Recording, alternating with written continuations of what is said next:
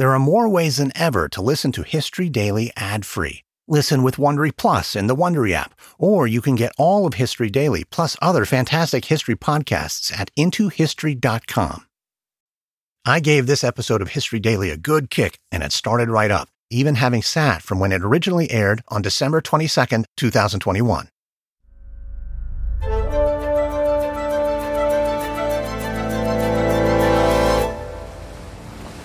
It's April 1895. A hot midday sun blazes over the southwestern Atlantic, where a ship plows through choppy surf. In the distance, a featureless horizon is broken by the outline of a tropical island, a thicket of palm trees silhouetted against the azure sky. This vessel, a convict ship, carries condemned criminals from France. But on this particular voyage, there's only one prisoner on board, a man convicted of selling state secrets to an enemy power. Below deck, the prisoner sits hunched in his dark cell. He's in his mid-30s, with a bristly brown mustache and an inscrutable expression. Behind wire-framed spectacles, his dark, intelligent eyes are downcast, but defiant. He hears a distant splash as the anchor is thrown overboard.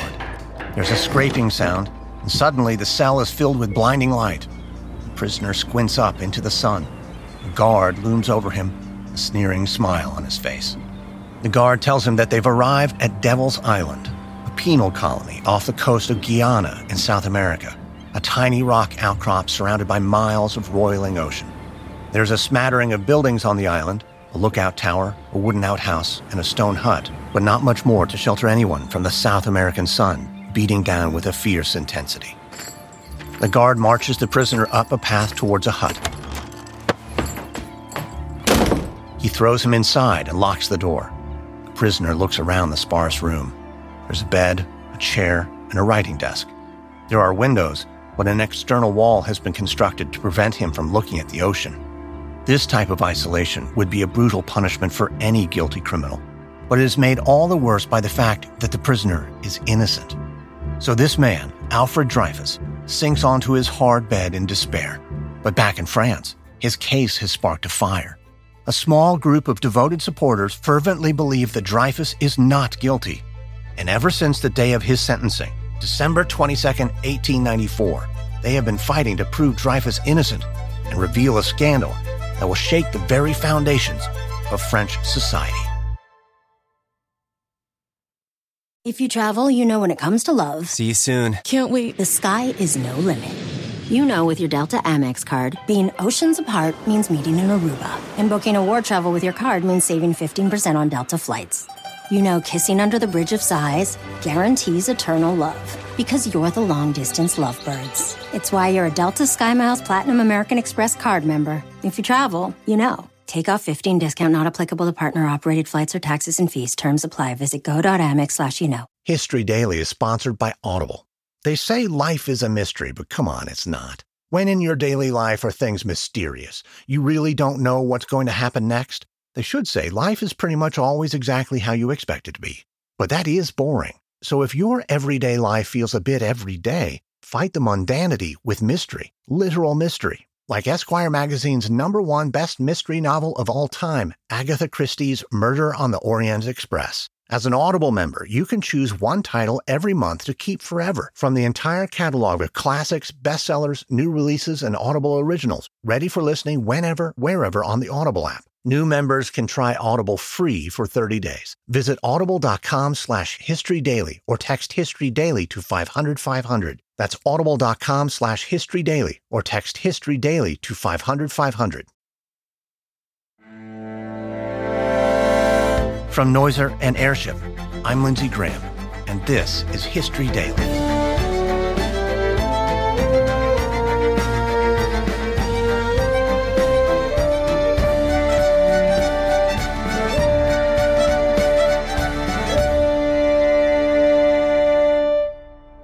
History is made every day. On this podcast, every day, we tell the true stories of the people and events that shaped our world. Today is December 22nd, 1894, the Dreyfus Affair. It's September 1894, 7 months before Alfred Dreyfus arrives at Devil's Island. Inside the German embassy in Paris, A cleaning lady hums tunelessly as she pushes her broom along an empty second-floor corridor.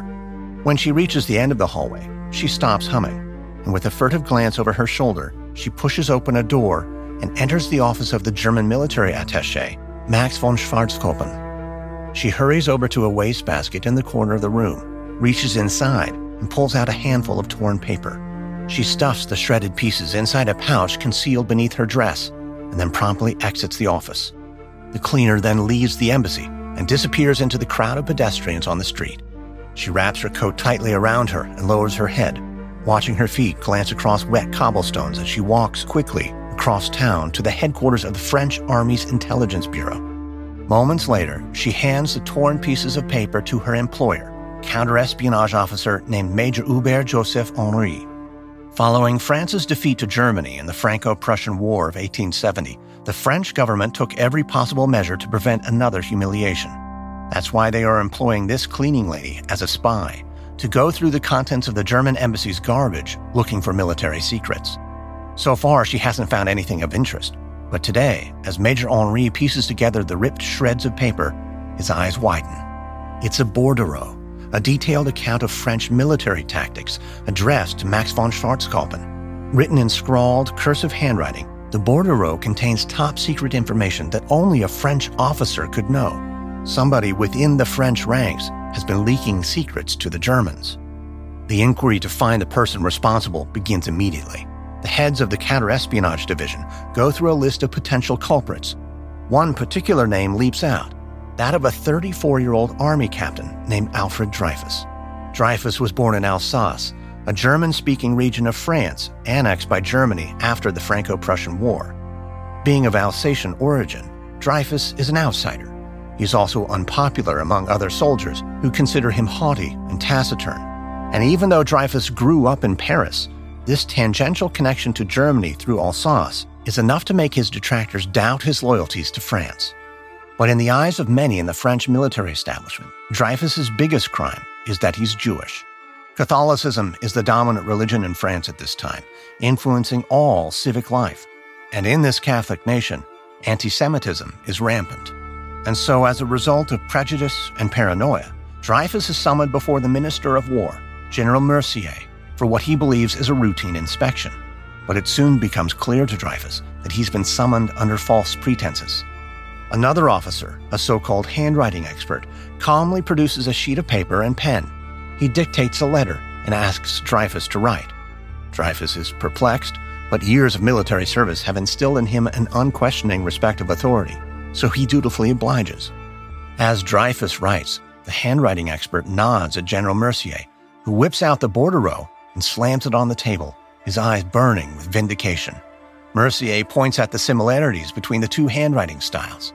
But in fact, there are many glaring differences between Dreyfus's handwriting and that of the bordereau. But it's close enough for high command, so they arrest Dreyfus on suspicion of conspiring with an enemy power. Dreyfus insists there's been some mistake. He would never betray France. The insinuation alone is a terrible affront to Dreyfus, who loves his country deeply. But his protestations fall on deaf ears, and he is thrown into a cell in a military prison in Paris. In the months leading up to his trial, Dreyfus is demonized in the press, especially in the highly popular Catholic newspaper La Croix, and soon public opinion turns against him. But Dreyfus has one thing on his side. There's no evidence against him. He's confident that any reasonable judge will instantly see the difference between his handwriting and the true author of the bordereau. Going into trial, Dreyfus's lawyer is equally confident that his client will be acquitted. The military court convenes on December 19, 1894, and during the opening proceedings, it becomes clear that the prosecution is grasping at straws. They can't point at one single motive Dreyfus might have for betraying his country, and even the handwriting claims fail to stand up to scrutiny. Soon the judges leave to deliberate, and Dreyfus is feeling optimistic. But with acquittal now looking increasingly likely, the military high command decides to play its trump card. They have prepared a secret dossier containing more correspondence from the office of the German attaché, Schwarzkoppen. In one letter, Schwarzkoppen refers to somebody as the scoundrel D. Unbeknownst to the defense, General Mercier submits this dossier to the judges, who decide that the use of Dreyfus's initial is sufficient proof of his guilt. So on December 22nd, 1894, the judges unanimously convict Dreyfus of colluding with a foreign power and sentence him to permanent exile. But that is not punishment enough. On January 5th, Dreyfus is marched to the rolling beat of a drum past a baying crowd who spits and calls him a traitor and a Jewish swine. He's stopped, and a French military officer strips him of his army badges and breaks Dreyfus's sword across his knee. But all the while, Dreyfus carries himself with unflinching dignity. He holds his arms above his head, repeatedly saying, "Innocent, innocent, long live France." But in the minds of the military, the press, and the public, Dreyfus is nothing but guilty. Then on February 21st, the most despised man in France embarks on a voyage to Devil's Island, a penal colony off the coast of Guyana, where he expects to live out the rest of his days in solitary confinement. But a small group of supporters will continue to fight on Dreyfus's behalf, seeking to prove him innocent. History Daily is sponsored by Mint Mobile. No matter what the social media rise and grind blathering says, no growth hacking is going to 10x your income. When it comes to earning more, the best advice might be some of the oldest, like one of Benjamin Franklin's favorites, "A penny saved is a penny earned." And to save thousands and thousands of pennies, no hacks needed. Just switch to Mint Mobile, who has wireless plans starting at $15 a month. That's unlimited talk, text, and data for $15 a month. That was perfect for getting a new line for my daughter. Resurrecting an old phone for her was so easy, and Mint Mobile is just $15 a month. Easy, inexpensive, Benjamin Franklin approved. Get your new wireless plan for just $15 a month, shipped to your door for free at mintmobile.com/historydaily. That's mintmobile.com/historydaily. Cut your wireless bill to $15 a month at mintmobile.com/historydaily. Additional taxes, fees, and restrictions apply. See Mint Mobile for details. Apple Card is the perfect cashback rewards credit card. You earn up to 3% daily cash on every purchase every day. That's 3% on your favorite products at Apple, 2% on all other Apple Card with Apple Pay purchases, and 1% on anything you buy with your titanium Apple Card or virtual card number. Visit apple.co/card calculator to see how much you can earn. Apple Card issued by Goldman Sachs Bank USA, Salt Lake City branch, subject to credit approval. Terms apply.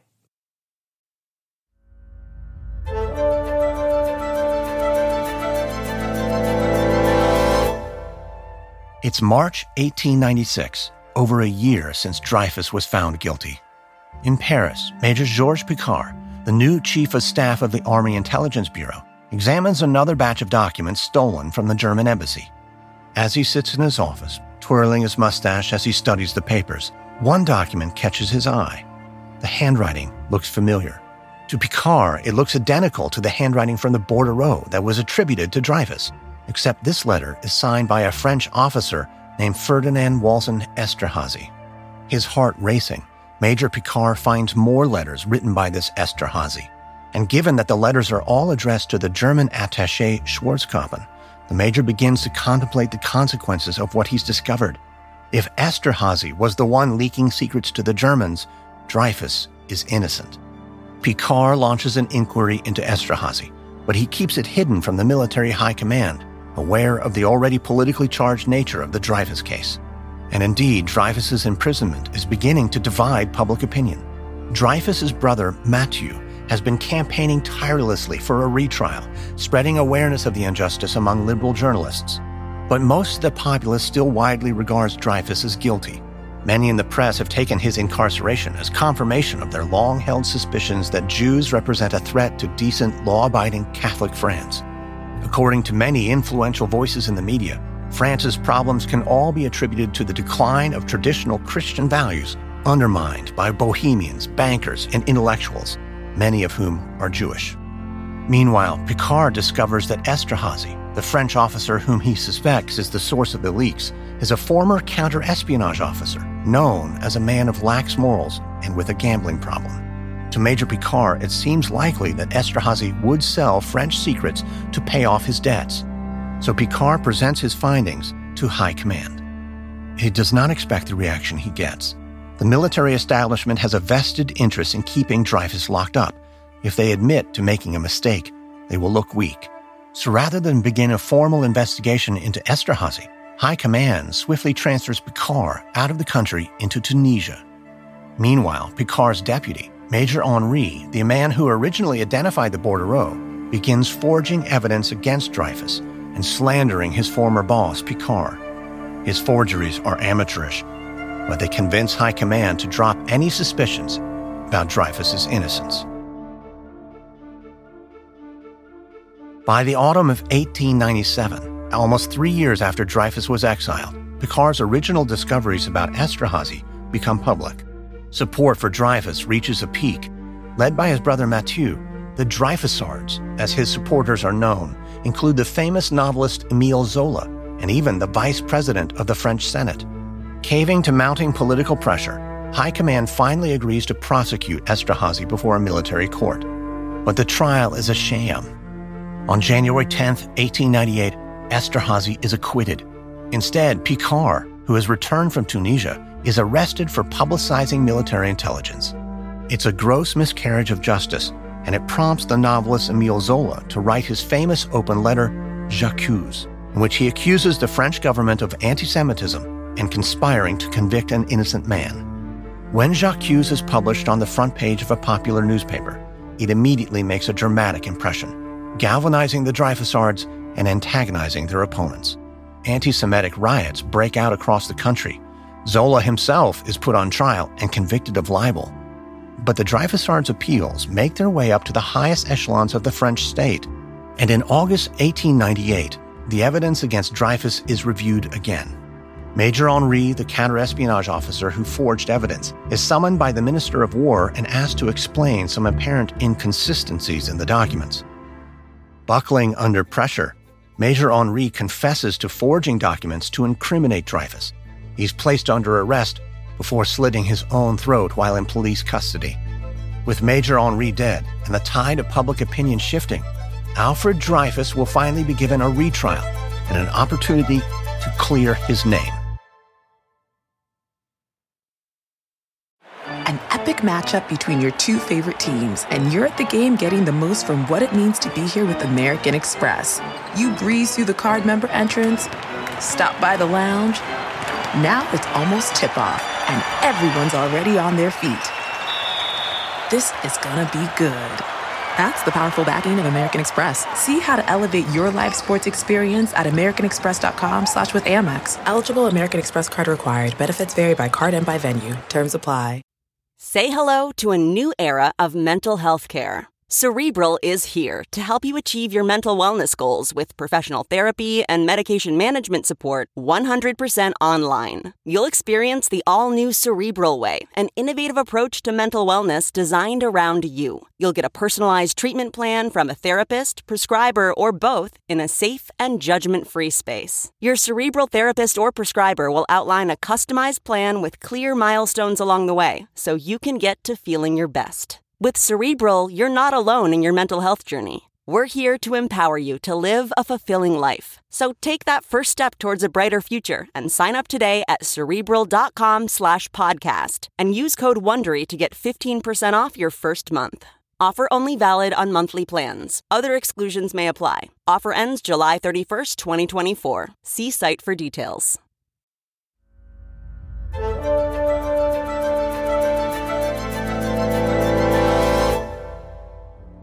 It's June 9th, 1899, on Devil's Island, over 4 years since Dreyfus's trial. Dreyfus lies shackled to his bed, as he has been every night since his arrival on the island. Remarkably, Dreyfus has stayed sharp and lucid.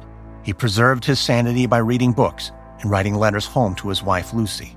He's writing one of those letters when he's interrupted by a familiar sound, a key twisting in the lock to his cell. The guard enters and unfastens his manacles. Dreyfus sits up, massaging his bruised wrists. The guard tells him to gather his meager possessions. He's going back to France.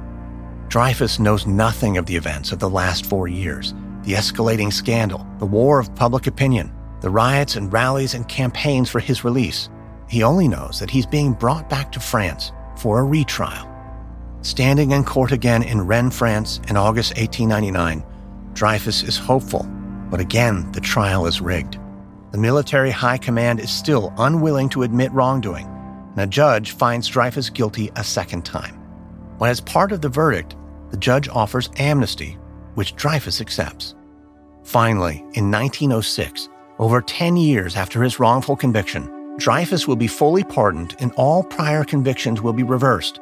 He will be reinstated in the army and will serve as a colonel in World War I fighting the Germans. In 1935, at the age of 75, he will die a decorated soldier and a beloved hero of France.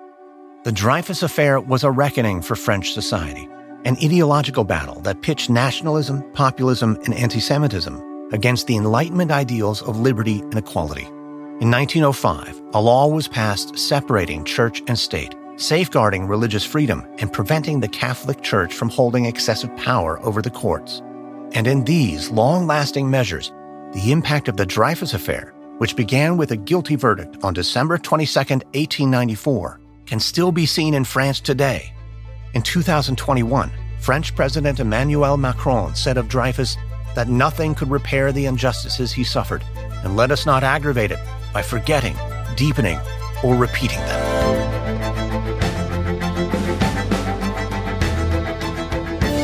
Next on History Daily, December 25th, 1989. Romanian dictator Nicolae Ceausescu and his wife Elena are executed during the Romanian Revolution, leading to the collapse of one of Europe's most repressive communist regimes. Thanks for listening to History Daily. But did you know that you can listen ad-free in the Wondery or Amazon Music app? Or for even more history content, including the entire History Daily archive and other fantastic history podcasts, go to intohistory.com. From Noiser and Airship, this is History Daily, hosted, edited, and executive produced by me, Lindsey Graham. Audio editing and sound design by Derek Behrens. Music by Lindsey Graham. This episode is written and researched by Joe Viner. Executive producers are Stephen Walters for Airship and Pascal Hughes for Noiser.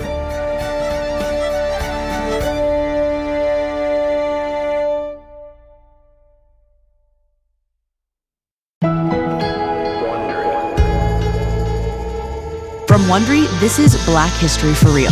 I'm Francesca Ramsey. And I'm Conscious Lee.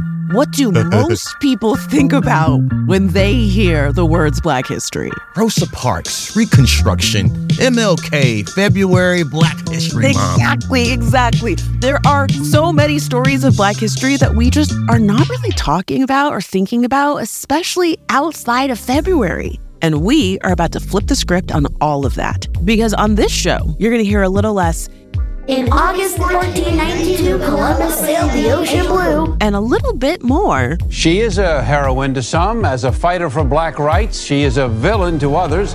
Follow Black History for Real on the Wondery app or wherever you get your podcasts. Listen everywhere on February 5th, or you can listen early and ad-free on Wondery Plus starting January 29th. Join Wondery Plus on the Wondery app or on Apple Podcasts.